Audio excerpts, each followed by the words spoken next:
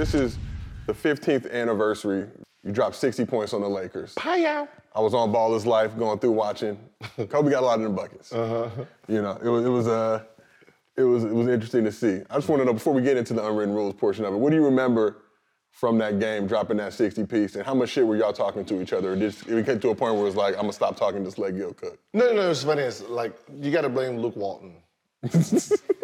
Because Luke Walton always came up to me every time we played Kobe said, he told me to tell you that, he's gonna shut you down today. He's guarding you personally. Like, well, then you tell him that I'm gonna scratch whatever playbook that we're gonna do and I'm just gonna go one for a flat and make this an ISO show. And that's basically how our shit talk is. Like, we never talk shit to each other. It was like via Luke Walton. It's like one of those, hit my hand, It was one of those. Luke Walton out here back channeling between both of y'all, diplomatic negotiations. So when you and Kobe say, like, at what point do you guys actually start talking to each other? During the game, or what's going on? We never, like, the only thing he said that game is like, why, you not gonna guard me? Huh? You're not gonna guard me, you're just gonna be one-sided? You're just gonna be a one-sided player? Huh? Challenge yourself. Come on in and guard me something. Like, I'm not gonna guard you. You're just gonna post up the whole time. Are you gonna post up? I can't guard you in the post. We're gonna have to double. Now the sorry players get to score more points. So now I'm not gonna do that. Deshaun got you.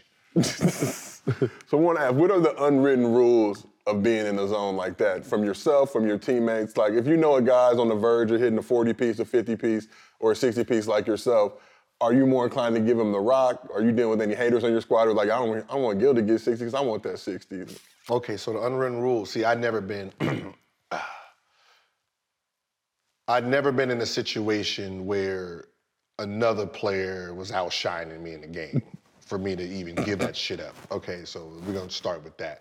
Unwritten rule for me as the star, the unwritten rule is, if I'm on a heater, you're not getting that shit. All right? I don't give a shit what coach called. You're not getting the ball. I'm gonna shoot it. I'm gonna try some heat checks, and if I cool off, I'm gonna keep shooting until I can catch back on fire. That's just how that works. It's like when you see people like Steph, going for 50 and breaking these records, it's an unwritten rule for a player. Now, as a team, let's say. Golden State this year with Steph in the record, right? There's an unwritten rule but it's obvious that Steph is gonna go for this record. He's not going for it. It's gonna happen. It's not even the middle of the season. So this is gonna happen. He's gonna break this record at some point. Now it all depends on when he wants to break it. What team does he want to break it on? So the unwritten rule is we're gonna help him break this record. If we got to set screens all the time, if we got, we're gonna do all the things that we need to do to actually help him break it while still, playing our normal game. Got to talk about you and Kobe. Y'all had some truly epic battles going at each other. What do you remember most from those times, and what's your favorite memory of going up against Kobe? Well, I'm gonna tell you, our best battles wasn't even in the finals. It was at UCLA. Pickup games. Man, we had some people don't even know about this because, we used to play in the summertime at UCLA. And it used to get kind of like fiery between me and him. Because, we Celtics, we still Celtics and Lakers, but we had some good battles then. But, he was about as competitive as it get. And I always tell the story how competitive Kobe is. When we shot that commercial, the Air Force. Oh, the second coming? The second coming. Yeah. We shooting that commercial. So I'm one-on-one with Kobe, right? And this is a commercial. We acting. Mm-hmm. They make a move, he gonna make a move. So I'm making the move. He ripped me. I'm like, I look at him like, hey. All right. So I make a move again, kind of like he knocked the ball out again. I'm like, dude, this is a commercial. We trying to make it look good. And so now we're in a full-blown one-on-one. I'm like sweating. But that's just Kobe. I think about Kobe in the West Finals of '09, the same little joint. Kobe on the West They're in conference finals. People have made a block of like 4 plays to be an all-out assault on Kobe. Number one, with George Karl, that's my guy, but my job, he had hits out on people. It was like wanted posters. Okay, if I get a flagrant 1, we paying it. If you don't get a flagrant 1, you ain't doing your job. Like you getting cussed out for like layups. Like we were bruisers, so like for sure. You ain't coming in our paint. First and foremost, you come in the paint, you got to sit down. And they allowed it at that point in time. So like we had first round was Chris Paul. Chris Paul, me and Kenyon just jumped in, physical with him, physical. CP ain't talking for like 2 years because it was just so physical. But that was our job. Like we gotta get the ball at your hands. We knew that once you trying to jump out of 6'6" and 6'9", put some wood on you, like we gonna make you quit. Dirk the next round had to quit. Then you get the Kobe. And Kobe with everything. But, as I said before, I got a lot of respect for him, so I'm coming in respectfully. But he don't really care about you. So, while he doesn't want to be touched, he likes to do a lot of touching. He like to elbow you in your face, and he like to push you to get open, and like, which is all part of the game I'm not mad at, but then he complained to the refs, you can't touch him. One play, when I tripped him, I remember denying him to get the ball open. He couldn't, his teammate didn't give it to him, so he was mad at him. So he swung it, and, no, I apologize, it was a side of the bounds. I'm denying him. He elbowed me in my Adam's apple. So when that closes up on you, like you can't breathe, now I'm mad. And I'm a person that believes in get back. So he swung the ball, and and the shot went up, and he tried to get by me, and as not being able to breathe, I was like, nah, get back here. I'm done with this. Like, I want that foul. They didn't call it. I was like, oh, I got away with it. Cool. He's livid, never said a word to me. That's one block. But we've been fighting for games here now, like 4 games prior. Now we in the Western Conference Final, everything's on the line. You didn't elbow me in my throat. I don't know if y'all been elbowed in your throat before, but it kind of really hurts. So I clipped him. You're right. Then we had, I appreciate, I pushed him. But I've guarded thousands of possessions. Like, it's not like I only had 1 possession on him and I tripped him. He elbowed me in my throat, I had to get back. I couldn't get my hands on him. I got it. I feel like I got it. If they called a foul, yeah, I did that. I did it on purpose. He's strong enough he's strong enough to eye clip somewhere, and I just couldn't get my hands on him. Never again. I blacked out for half a second. I couldn't get my hands on. I wanted my get back. Got it back. Cool. Then there's another one. I pushed him in the back. Right? And our rule was like no dunks and no layups. So I thought I was doing the right thing. I swear I thought I was doing the right thing because he beat me for the first kind of time like where I see the back of his jersey. I got 2 options. Take his head off because he can't see me. Like when he gets in the air, I got to swipe and just take him out. Or push him before he even jumps. So you see me, I just push him and he never gets in the air and he feels like he's disrespected. But I can't give up layups because I lose money. I get fully disrespected in timeouts. Like they had me so wound up. Chauncey, Kenyon, George had me so wound up and so frustrated.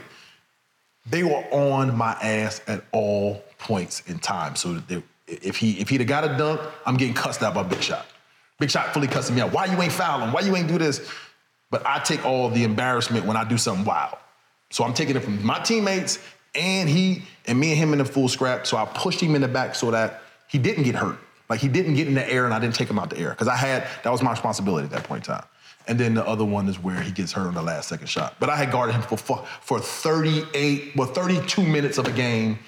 And if you're gonna hurt somebody, you gonna hurt him in the beginning of the game, or I'm gonna do the first play. You do the minute one. I'm gonna get him out. I'm not gonna play with you. You embarrass me for 32 minutes. If I'm gonna really hurt you, I got it on my mind. I'm not gonna wait till the end to hurt you. You know what I think I'm gonna do? Did I ever hurt you though? No, I need to go back and watch the film to see how dirty he was.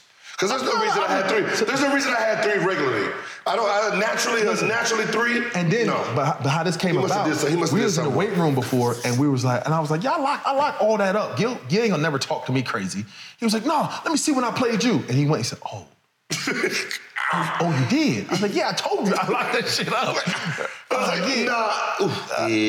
yeah. But I never really, mind you, I'm playing hard, I'm aggressive, Like, all that comes from a good place. I never really tried. Kobe was like, I lived and died by Kobe. Seeking the truth never gets old. Introducing June's Journey, the free-to-play mobile game that will immerse you in a thrilling murder mystery. Join June Parker as she uncovers hidden objects and clues to solve her sister's death in a beautifully illustrated world set in the Roaring '20s. With new chapters added every week, the excitement never ends. Download June's Journey now on your Android or iOS device, or play on PC through Facebook Games. I'm gonna sit here and tell you flat out, I had no desire to be a coach. That was not part of my plan, to be a coach in the NBA, so to speak. I just knew I wanted to try to impact the game of basketball on a global scale in terms of helping athletes become elite with their skill. That was my motivation. And then after doing this for 10 plus years, you know, my reputation and my name just kind of grew in the industry. You know, I'm from Oakland. Golden State Warriors had potentially offered me a job. Mike Brown had offered me an opportunity when he was in Cleveland the first time. And I wasn't really interested. You know, I had a very prosperous business. I was running, work when I want, work when I don't want. And so it kind of really become a thing that I was just very comfortable in that space. And in 2011, Mike Brown got hired by the Lakers. My motivation in the industry was, you know, I wanted to be able to train with some of the best players ever. And so when Mike got that job and the opportunity became for me to work with the Lakers, the only thing that really sold me on it was to have the opportunity to stand next to Kobe. That was it. I wasn't interested in being a coach. I wasn't interested in necessarily coaching in the NBA. I wanted the opportunity to see if my skill set as a trainer was good enough to impact a guy like Kobe. That was my motivation, and that was the only reason why I took the job. Wow. And that was 12 years ago. Had you worked with Kobe at all before that? Never met that dude. So what was it like meeting Kobe for the first time as a Lakers player development coach, and just kind of how did y'all break through, and when did y'all actually start putting in work together? You know, man, that year, that 2011, it was a lockout. I mean, it was a shortened season. So when they hired me, the lockout ended. Mike Brown called me the day the lockout ended and said, "I need you in LA tomorrow." So I had to shut my business down. I left, moved to LA, and we started training camp. And I remember, you know, I would come in early every morning. And this was my first opportunity to work in a team environment. And I didn't really know what I was doing. In that sense, Mike just said, figure it out. So I would get there early. Whoever was on the court, I would work with them. I would stay after practice. Whoever wanted to work, I would work with them. And I remember I would get in and get on the court early. And Kobe, by then, he'd have his work done. You know, he'd come in early. He's in at 6 o'clock, 5 o'clock in the morning. He'd have his work done, be in the weight room, sitting in the back, go to sleep. The first few days, he would come out of the training room and he'd stick his head out and he would just watch what I was doing.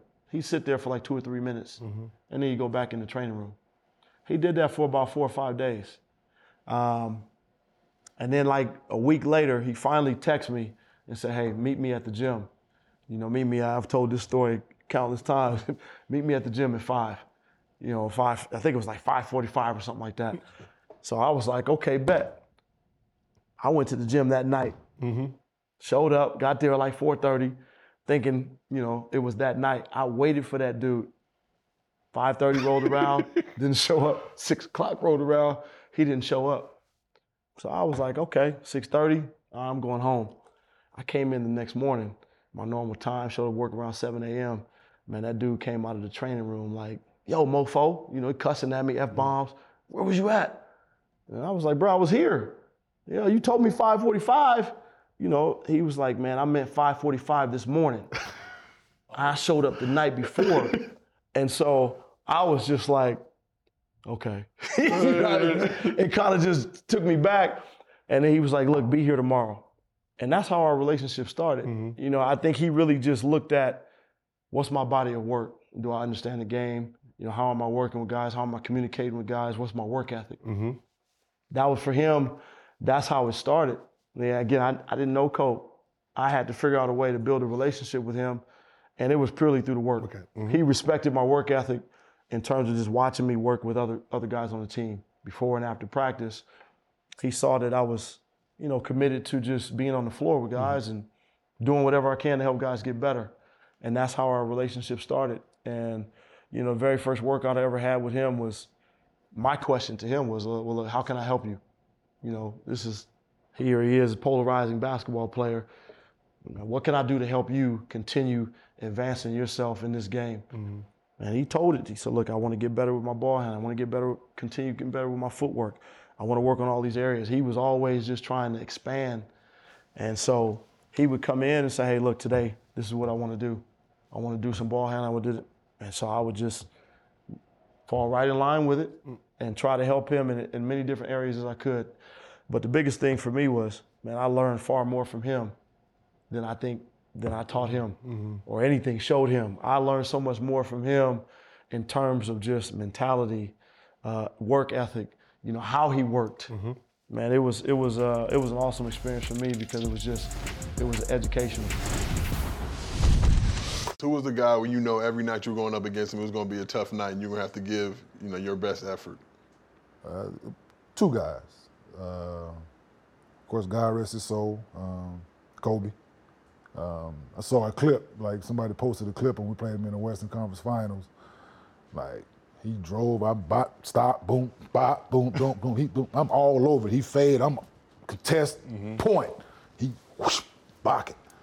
Next clip, they run something, I switch out there, he boom, boom, boom, he I'm boom, he swap, boom. So like it was like one of them, you know what I'm saying? But it was always, it's a chess match with me and him. You know what I'm saying? Like he knew, like, and that's why like like over the years, like I'm like, man, this is good, like really good. You know what I'm saying? Cause most guys, like I can stop your A, your B, like he gonna go to C, D, you know what I'm saying? Like one time they come, they used to run a little pitch back play. He run a pistol, he threw it back to him. We used to switch it, of course, with me. We switch, he come off, I body him, boom, boom. He come off, he getting ready to shoot it. I'm all on top of it. He shoot that thing off the glass with his left hand. I was like, hey man, don't do that no more, man. Like, while we running back down, hey man, don't do that again, dog. He laughed, he like, yeah. I'm like, it's just one of them situations, man, where it was like very competitive, but it was fun at the same time, and it was a mutual respect for one another at his offensive ability and my ability to guard people. Kobe's Drew League game. You played in that game. What do you remember from that day, just that summer, just how crazy it was, how turned it was? I mean, for me, you know, I got a call from my dad. He was like, yo, come through, the Drew, Kobe's about to come. I'm a big LeBron guy, so I'm like, I literally told him, like, I look back on that shit, I want to slap myself. Yeah. But I ended up bringing the camera up there, filmed a bunch of stuff, got the game winner, even had Kobe on the sideline. You did like a 360 in the game. Yeah. He was on the bench talking to Chris Young, the Ghetto Bird, literally just singing your praises like Jamar shit. He go to the penthouse, literally. Yeah. Like, what do you remember from that day playing in the Drew? I think it was like a last minute call, getting guys together, because it was like a random day. Say Cole wanted to hoop, so all the guys that was in LA, for some reason, like I think we all just got a call saying we gonna play today. Cole gonna come play. So we was like, all right, I don't know how this is gonna work. We at the little gym at the park or whatever, yeah. So they was like, get there earlier. So we all there. So Cole come, and everybody going crazy. I'm talking about, it was thousands of people even waiting outside that couldn't get in. And I just remember us going out there playing and him walking on the floor saying, he said something crazy. He always be talking shit crazy. And he said something, but he was like, man, y'all better come to play. So everybody came, like we put out there hoop, James, me, like we were just going at it. I remember a lot of us saying we was gonna take turns guarding him.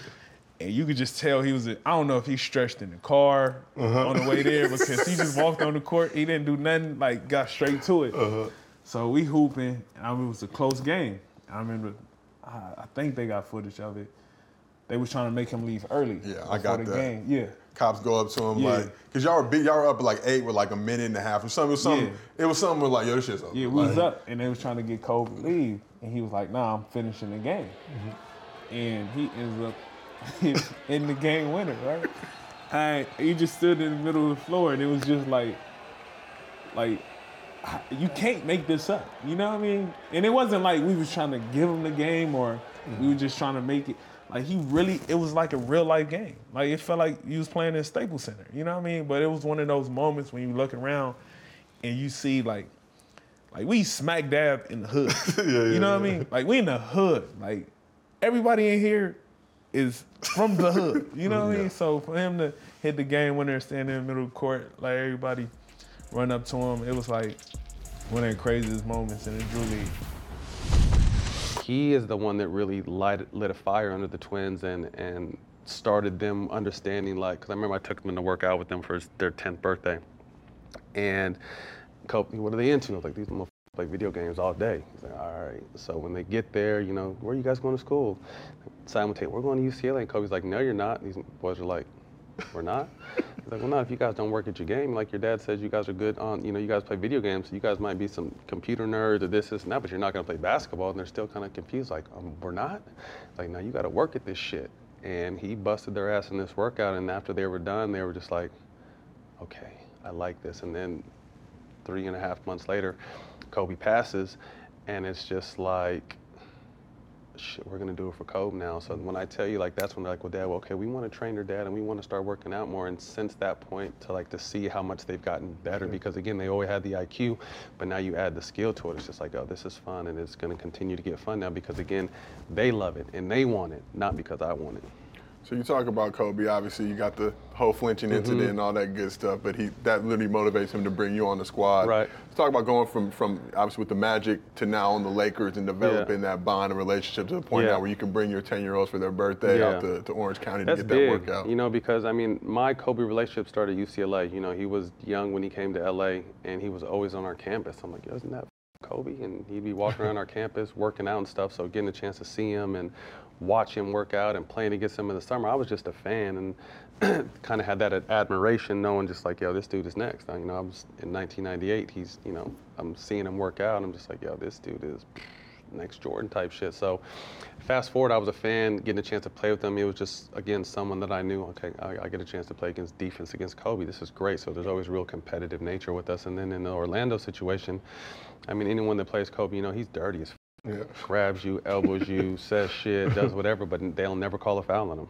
Like, known for elbowing you in the sternum, known for just doing all kinds of crazy shit, but it was part of that mental, you know, warfare that he liked to put on you. So I was just to the point now when this motherfucker didn't elbow me in my sternum, hit me in my nuts, elbow me in my chin. Like, I'm gonna fight this dude because these punk ass refs aren't calling nothing. So when the ball fake shit happened, it wasn't like I'm gonna fake the ball in his face. Literally, my arms just did it by themselves. Like, I wanted to slam that shit in his face. So I faked it, and then, you know, it kind of became what it did. But fast forward, so my situation in Orlando doesn't work out. So I get a call from Pat Riley, like, hey, you know, we got this, we're putting this team together. And I'm like, okay, what kind of team? Because I mean, I'm in Orlando, Miami's right up the freeway. You know, we're in talks with Chris Bosh and LeBron might be coming. And then I'm like, really? What? Really? It's like, you know, but it's, you know, this is what it could be. And, you know, our crunch timeline, it could be you, LeBron, D. Wade, Bosh, and Mike Miller. And, you know, we're going to win some rings. So I'm thinking, I'm just going to go to Miami. And it's Miami, too. I'm going to go to Miami. And then I get this call from a number I don't know. And I'll never answer my phone, but I just happen to answer it. And it's Kobe. I'm just like, yeah, all right. Who's this? He's like, nah, it's Kobe, for real. I'm just like, what? I'm like, what's up? So we kind of start talking. And he told me, he's like, anyone crazy enough to f with me is crazy enough to play with me. Do you want to be a Laker? And I mean, I grew up in Cali. I'm a Showtime Magic Johnson dude. I'm like, hell yeah. So like 4 days later, I was a Laker. So we went from kind of just competitors to teammates. And then during that very first season, we were both going through stuff in our personal lives. So we really, really bonded. Like, we were kicking it. I got this motherfucker to go out in Milwaukee of all cities. Like, we were always out and about doing shit and really kicked it and talked about our kids and talked about life and business and family and all this kind of shit. So we really went from competitors to teammates to brothers to the point where he's always sending the Twins their new shoe. He's, you know, Gigi we'd all be playing at all the shit out in Orange County, and Kobe would hit me up the night before, like, yo, I saw you guys in the tournament. What time you play? We play at 9, they play at 11. I'll be there. You know, Kobe would come 2 hours early to watch the Twins play. So it was just like that kind of relationship that I built with them off basketball is obviously something I'll never forget, and very grateful, because you hear so many different things about Kobe, but if he lets you in, he's nothing like you hear he is. He's an incredible, crazy, shit-talking motherfucker. You know, he's a cool-ass dude, but he's the Mamba with that mentality to everyone else. But if he lets you in to see the person, the man, the father, he's an incredible dude.